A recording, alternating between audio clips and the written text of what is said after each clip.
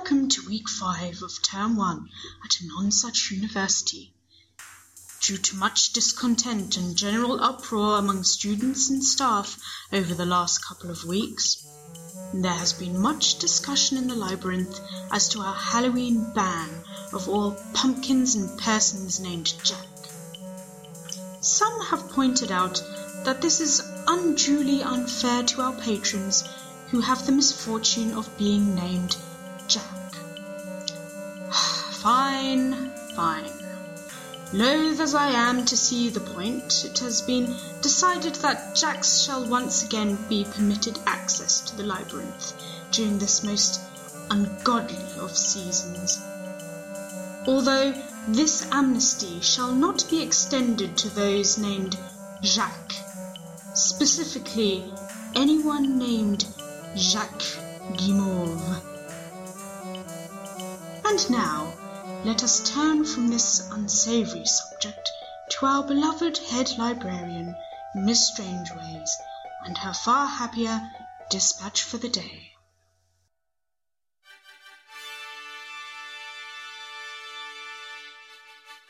Equality and diversity. 9 syllables meaning things.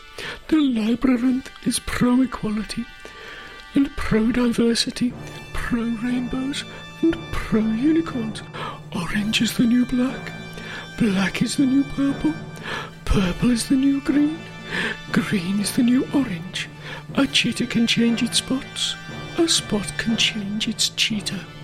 User satisfaction is above expectations. Aim low, reach high, keep up the good work. Another day, another jelly bean.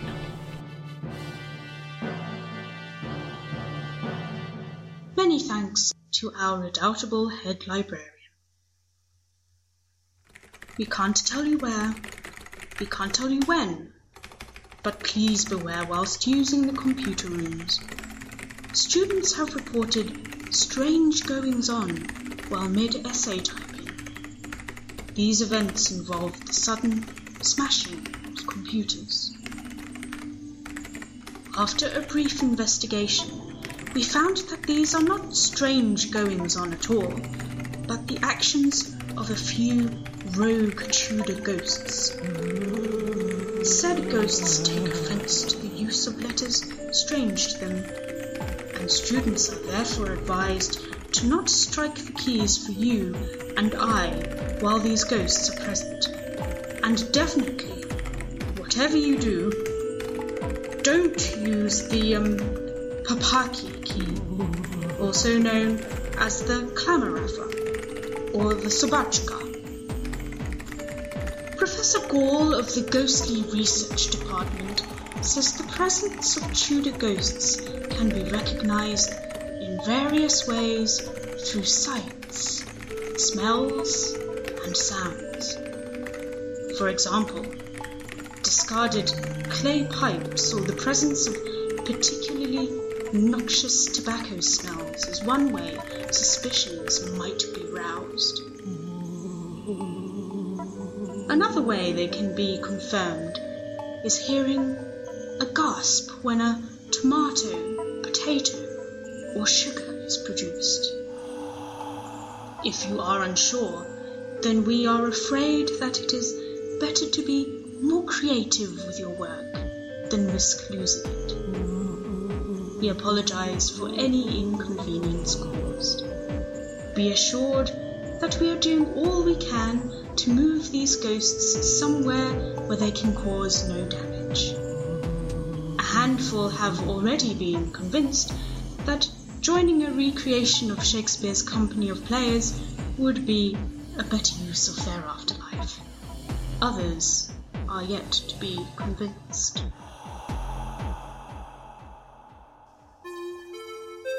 And as always, our lost property hoard appears to grow at a disconcerting rate.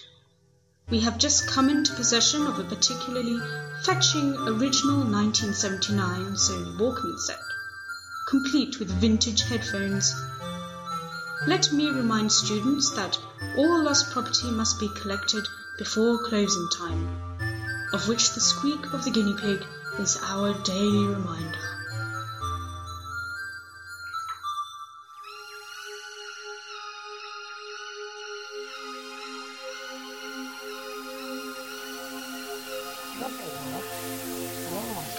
Lara, is that you?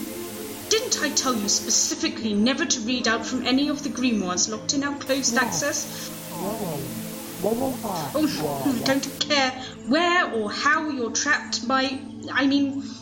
our dear sweet Dave is waiting for his request to be fulfilled. Still. What? You think you're in another dimension? Pish-posh. What on earth does she mean, stuck in the onion layers? What a wretched excuse for incompetence. I almost forgot. It's time for our user feedback report. Let me call for our junior librarian. Now, why can I never remember her name? Junior, yes, June. It must be June. June!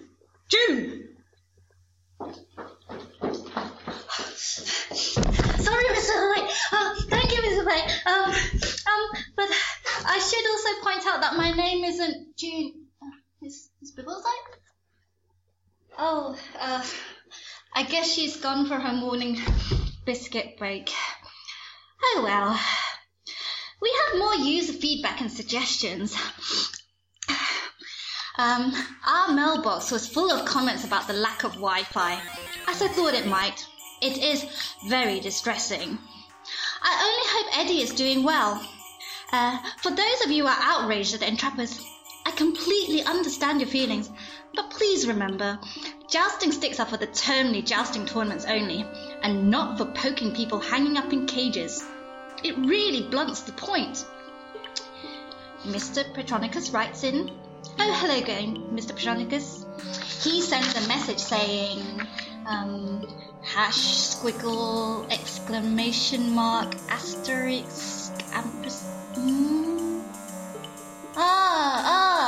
I think I know what's happened. He must have visited the IT department. Dear Mr. Petronicus, your words are now security encrypted, which I've been told is a good thing. But unfortunately, it means I can no longer read it, to which I can only say squiggle, swirly thing, hash, hash, ampersand. Here is another comment from Miss Quant. Why do your book trolleys keep moving about on their own? Oh, silly Miss Quant. They don't move about on their own. It's the gremlins.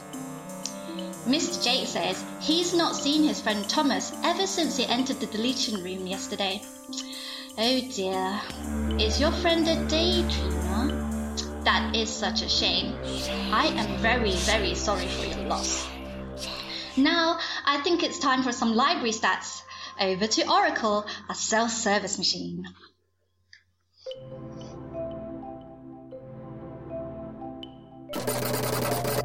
Initiating program. Stats. MFD. Performing well. Stop. Printouts and photocopies processed.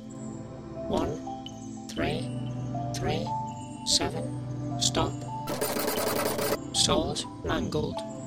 4. Stop. Jams.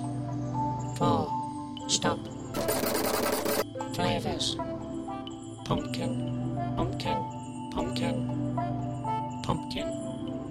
Stop. Books borrowed. 5. Stop.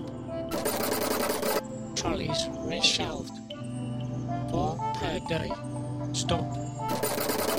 Library assistants lost in the labyrinth. 1. New device detected. S O N Y T P S L 2. Contact made. Hello. Initiating program.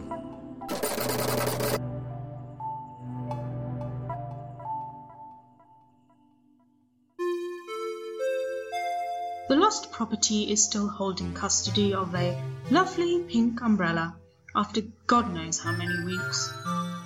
It appears to have stirred from its position on the uppermost shelf to the bottommost but one, which leads me to believe someone has attempted to claim it and, for reasons unbeknownst to ourselves, decided to abort the rescue attempt. I would urge the owner to reconsider and return to pick up their belongings before the labyrinth is closed for the evening.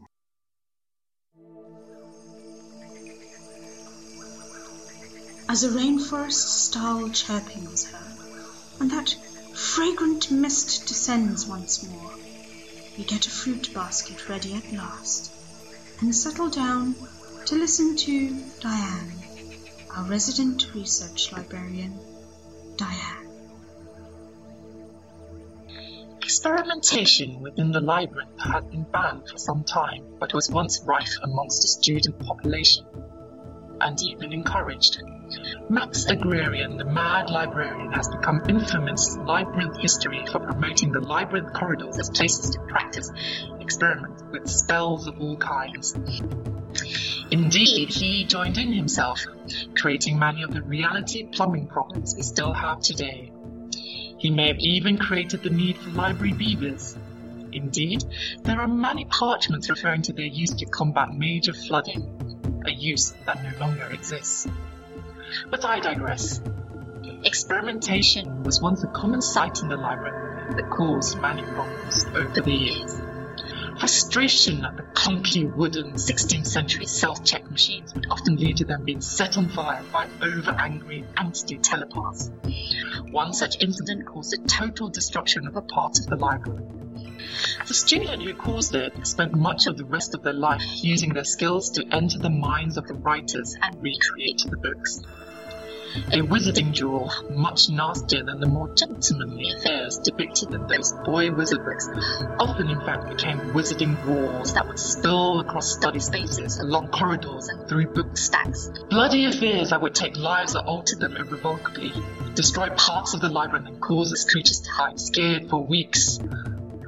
I think I've diverged again. Where was I?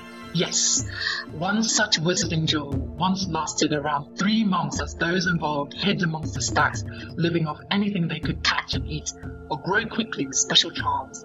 It was this experimentation that the duel became known for, as students and staff came across skeletons picked clean of their meat next to the remains of magical campfires, mushroom fields growing.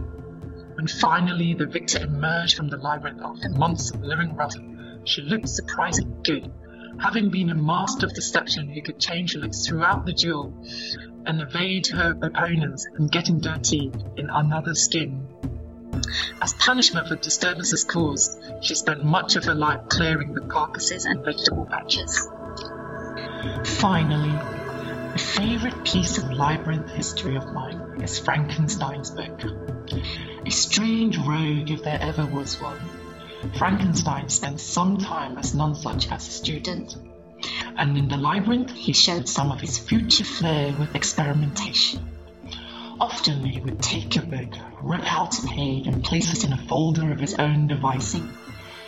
Slowly he sought to create the ultimate book of books, one that would make sense from beginning to end and yet had been written by no one. Such a book, he believed, would have power over all others. What he would one day have with anatomy, Frankenstein never had with words, and this project never got him anywhere, aside from in trouble with the head librarian. He would spend much of the rest of his life revisiting the labyrinth to stick the pages back into the books he had vandalized. Ah, fruit at last.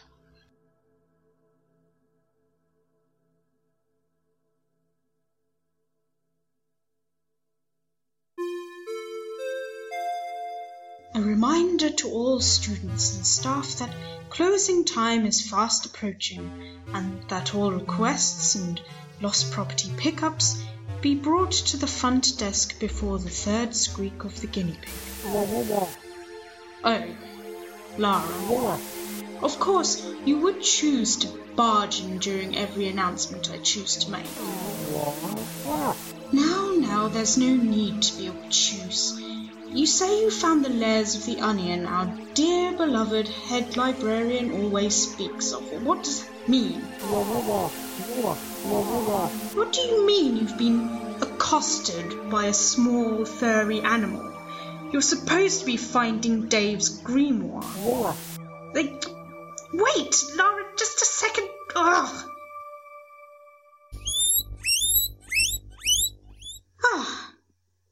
And so ends another day, and we turn, as always, to our final thought for the evening from Mr. Gray, the former librarian.